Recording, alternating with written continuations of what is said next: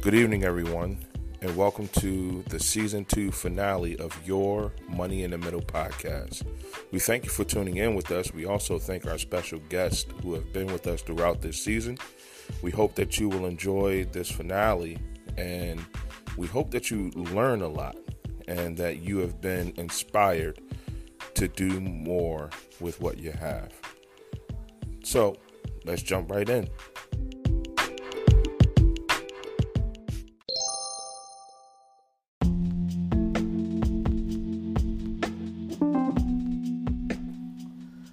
As is customary, we're going to start this week off with a proverb.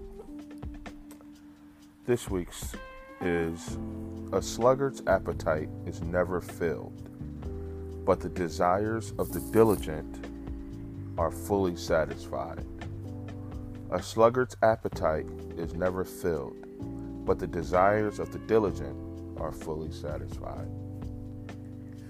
You know, when I think about all that's going on in our society nowadays, you know, one could surmise that we all want something for nothing.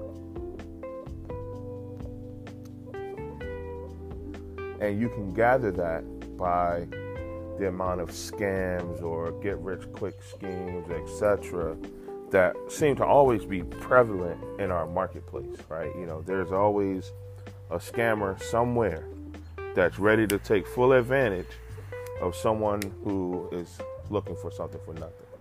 So I think that it's very important for us to really understand how being diligent and unrelenting in our work and in what we do really helps to separate us from the competition. Well,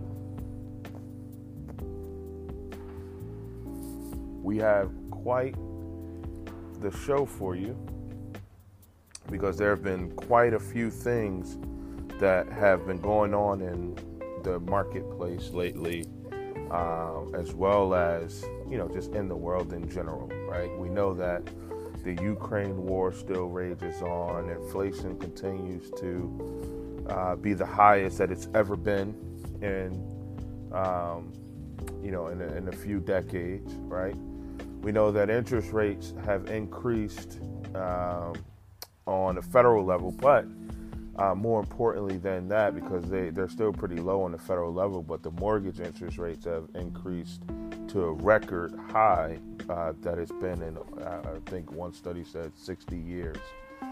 And on top of all that, there are impending food shortages, or there are perceived impending food shortages and baby formula shortages, which is, that, in my opinion, is just insane.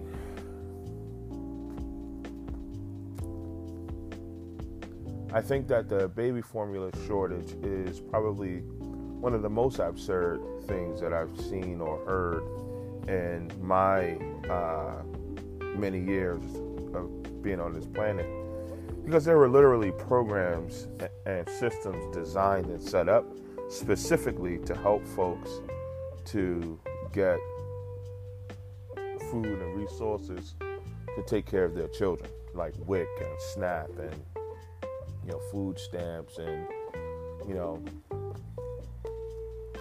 all those different types of programs and things.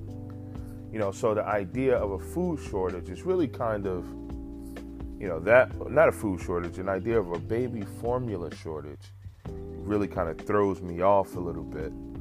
And I think it's important to kind of go over why we may be seeing some of the shortages that we have, you know, talk a little bit more about inflation, you know, who's responsible, what you can do about it, you know, what are some practical things that you can do to kind of offset this in your life, because times are really unprecedented for this generation.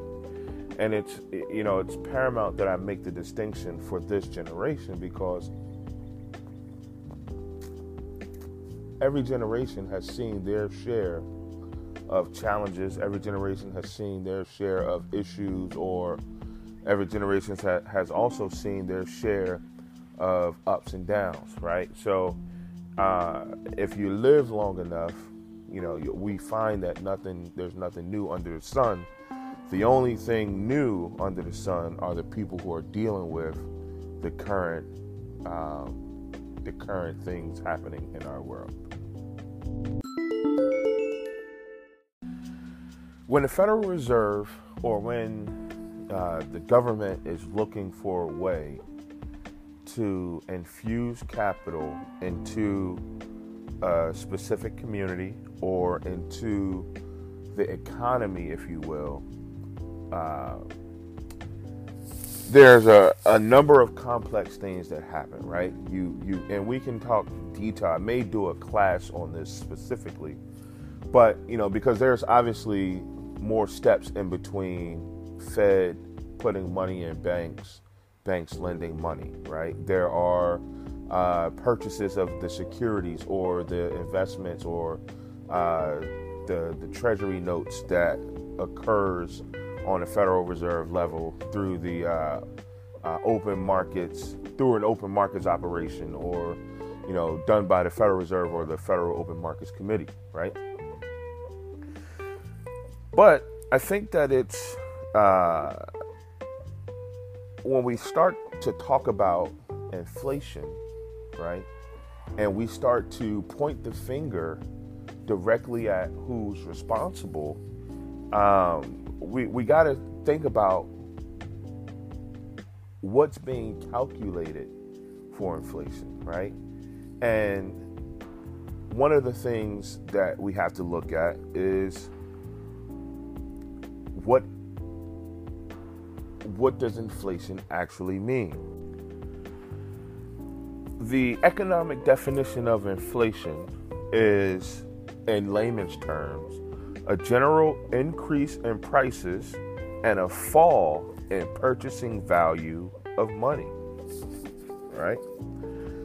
The general increase in prices and the fall in the purchasing value of money, right? Well, who determines what the purchasing value of money is, right? I'm sure that it's not you, Mr. Employee, who goes to work every day looking for a, quote, living wage. You don't determine how valuable your money is. You don't determine how valuable gas is, right? Because at one point, I'm old enough to remember when gas was 99 cents a gallon. Granted, I was a kid during that time, but I am old enough to remember it. I remember where you could scrape $5 and go to the gas station and get a full tank of gas, right? So I'm old enough to remember those things. But as a consumer, you don't determine the value of your money. The market does, right? So I thought that this was very interesting, right? The money that we know as currency or dollars, it is economically known as fiat money, right? And the question was asked, why is fiat money valuable? Here's the answer. In contrast to commodity-based money like gold, coins, or paper bills redeemable for precious metals, fiat money is backed by the full faith and trust, check this out, in the government that issued it.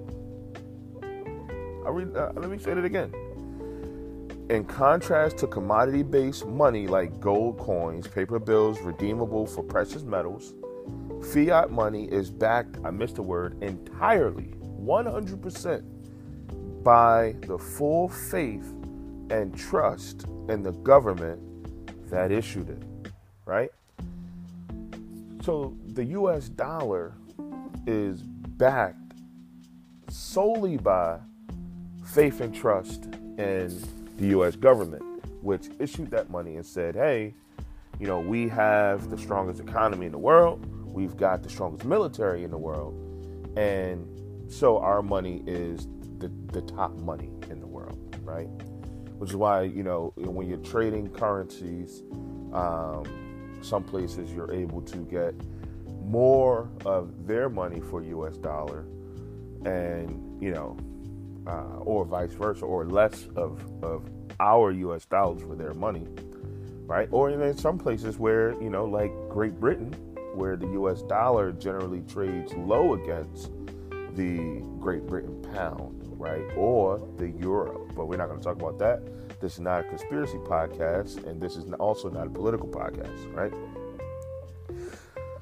But we're talking about who is responsible, not who's to blame, who's responsible. And the answer to that is really twofold, right?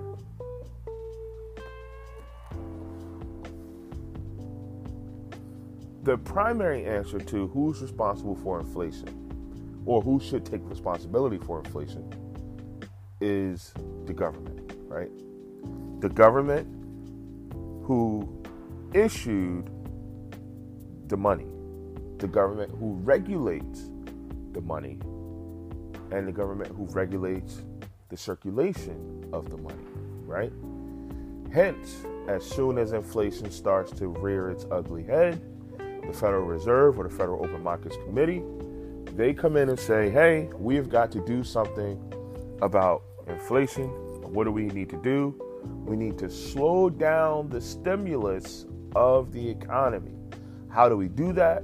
We stop purchasing certain securities. We increase interest rates so that money is not as cheap or as easy to get to borrow, because all of our economy, all of our money in our economy is generally generated through loans. But not that you specifically took a loan, but somebody took a loan that resulted in you receiving capital, right?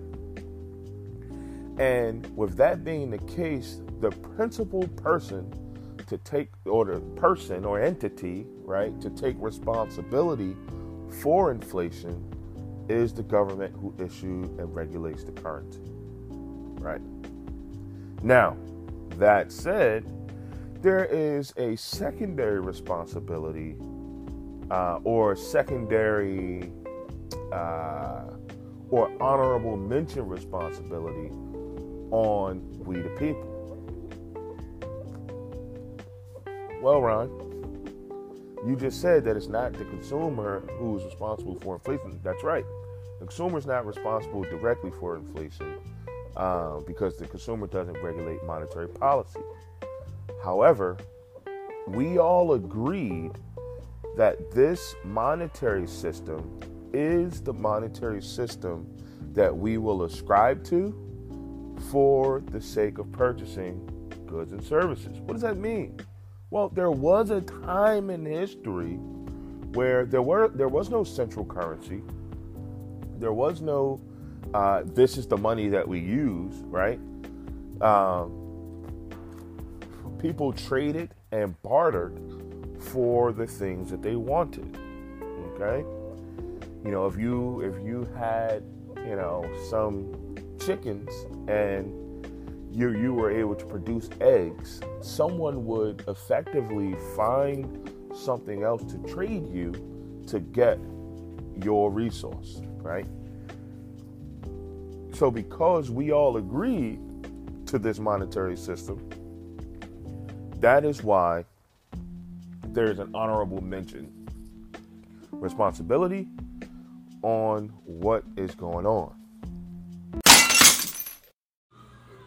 1% of the people in the general population have the overwhelming amount of money, and 1/10 of that 1% has almost all of that, right? So I think it's like the richest 100 people in the world have as much money as the bottom 2.5 billion, right? It's something like a natural law, and we'll talk about that more, but imagine what happens when you play Monopoly.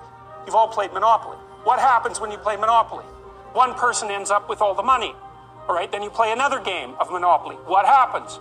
One person ends up with all the money. It's actually the inevitable consequence of multiple trades that are conducted randomly. So if you take 1,000 people and you get them to play a trading game, you each give them $100, say, or $10, and they have to trade with another person by flipping a coin. I win the coin toss, you give me $1, you win, I give you $1. If we all play that long enough, one person will end up with all the money and everyone else will end up with zero. So it's a deeply built feature of systems of creative production, and no one really knows what to do about it, because of course the danger is that all the resources get funneled to a tiny minority of people at the top, and a huge section of the population stacks up at zero. So I saw a video that it was of an elected official, let's call it that because it's not a political podcast, stating that, you know, the cause of the inflation, etc., that we're seeing has nothing to do with the government printing money. It has all to do with, you know, the Ukraine-Russia war, yada, yada, yada. Well, that would be an okay statement to make for two folks who don't know how our monetary system or monetary policy works, right? And the reason that you have to make that distinction is that when you understand how our monetary system works, and as well as the fundamental principles of supply and demand, you will understand that inflation itself is a direct byproduct of so-called government spending. The key being that it is the federal government that regulates all currency, right?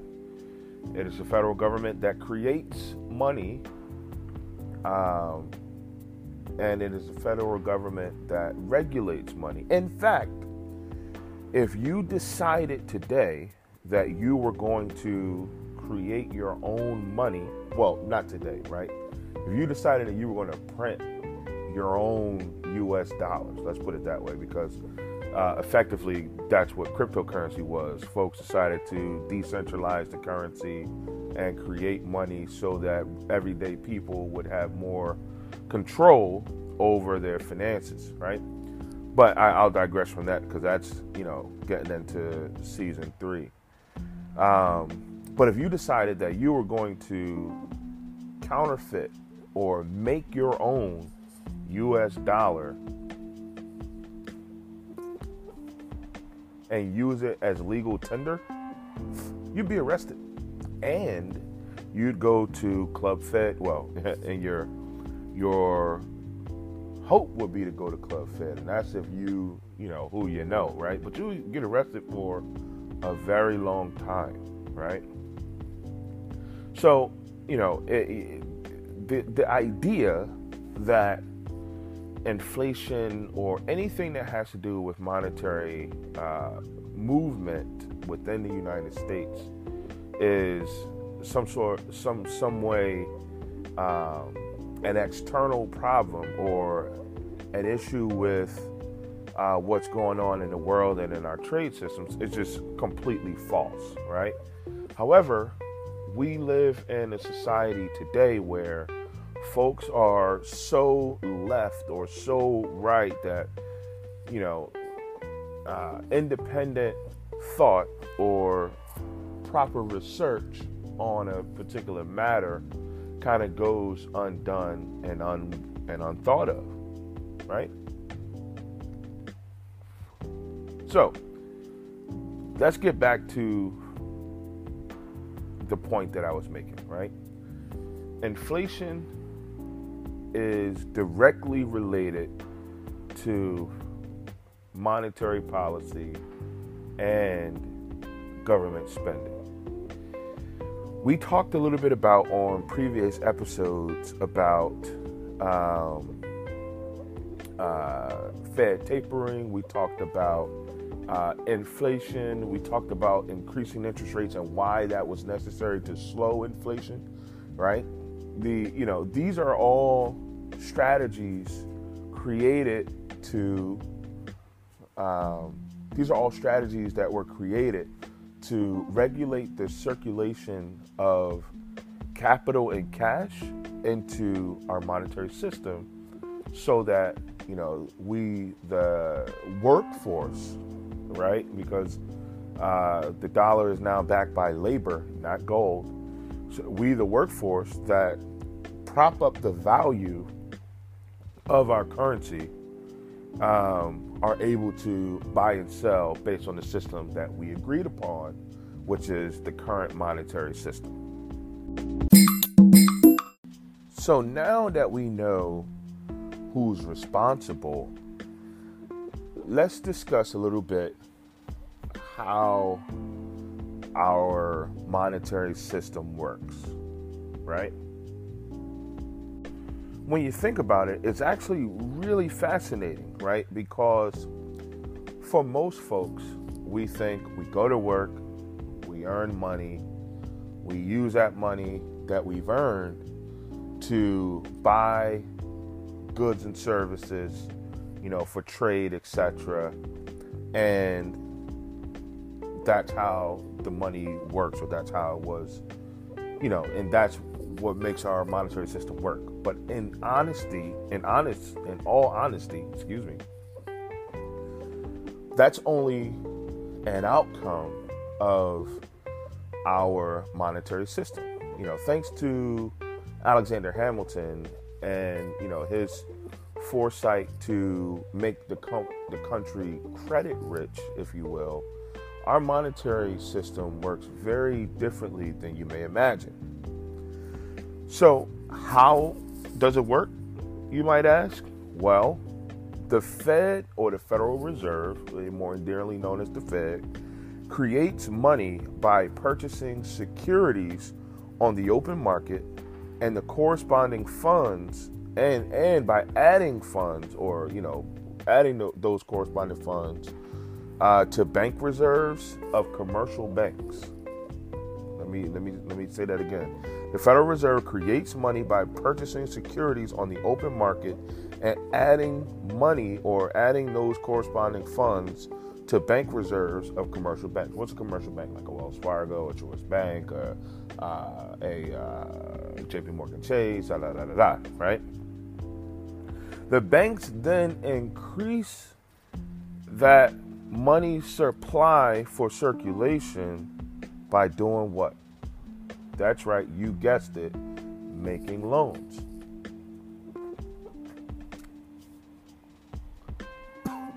Our entire monetary system is built on the bank's ability to make loans, right?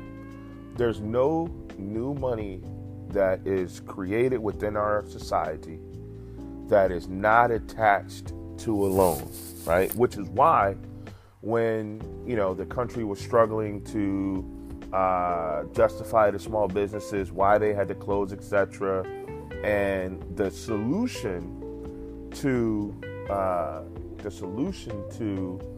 the small business issue during the COVID-19 pandemic was to create a loan program that made it easy for businesses to borrow money and to have it forgiven, by i.e. the PPP program, but also to borrow money at a low cost via the EIDL program, which was not designed, by the way, to distribute capital en masse to the marketplace the way in which it did, which is why there were so many different issues and hurdles, etc., blah, blah, blah, that folks had to contend with when trying to qualify for the EIDL loan. But I'll digress from that, right? But when you think about it, and this will kind of bring home the entire season 2 for us, is that when you think about it, what is the principal way to get mass capital into society or into the marketplace through loans? Is it small business loans, personal loans, auto loans, etc.? Those things help, but not in a significant enough way to truly infuse capital into the marketplace. right? The number one way that the Federal Reserve infuses capital, or that banks basically help the Federal Reserve to circulate capital into our marketplaces through mortgages, which is why a lot of the conversation, especially as it relates to interest rates, etc., has been about mortgage, is because that is the number one product, if you will, that that banks and the Federal Reserve use to get capital into our marketplace.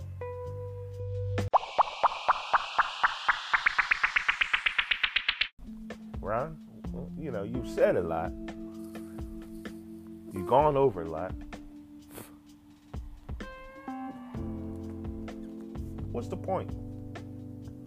Why do we care? What can we do about it now, right? Since our way of life is so ingrained in our economy as we know it. Well, there are several things that you can do. You can find a way to be semi-independent of, the monetary system, the government system. There are some activist products that have come out, like cryptocurrencies, right? You can now buy and sell based on cryptocurrencies, which is sidebar, which is why most federal governments don't like the idea of cryptocurrencies. In fact, most governments, who are starting to lean towards cryptocurrencies for liquidity, or cryptocurrencies as a means of borrowing or a means of buying and selling, the powers that be, like the IMF and the Federal Reserve and these different countries, they generally kick or push back against those countries, right? But again, this is not a conspiracy podcast. It's also not one of those podcasts where, I'm trying to sway you either way. I'm just giving you the information. You do whatever you want with it, right? But there are ways to be semi-independent of the system. But I think that the number one way, or the number one thing that can be done to help you feel a little more liberated, if you will, is finding contentment, man. I mean, if I'm being honest, finding ways to be content with what you have and simplicity. Because, we live in a society where you're taught to want more, always more. Nothing is ever enough. You just gotta get more, right? The problem with that is, whether we know it, believe it or not, there's only a finite amount of resources, natural resources especially, on the planet, right? And the way that we consume is really causing resources to be depleted rather quickly. So finding ways to be content and finding independence, right? But now that we've assimilated into this society and we've all agreed to this program, I think the best thing for us to do is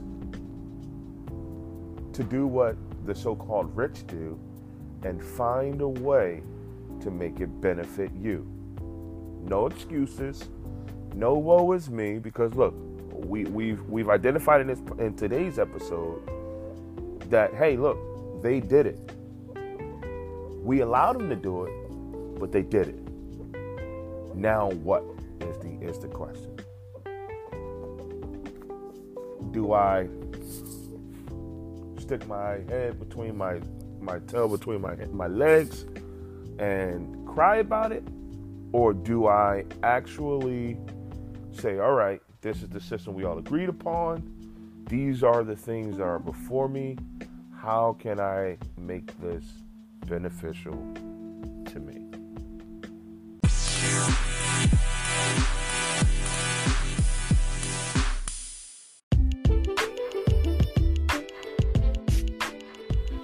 Well, folks, I hope that you have thoroughly enjoyed this season. I hope you've enjoyed our guest. I want to give a huge thank you to Roderick Jones, to Maya Jackson, to Stephanie Fulton Lott, and all of our other guests who we've had on this season. We look forward to season 3. We're going to take a 2-week break, and then we'll be back. You will start to see the promos for different things that we've got coming up. We're going to do some more guest appearances. We're going to broaden our topics. We're going to broaden, we're going to talk more about financial markets, but we're also going to talk about this everyday stuff that's affecting everyday people, because that's the point of this podcast, to be a voice and a bridge for people in the middle.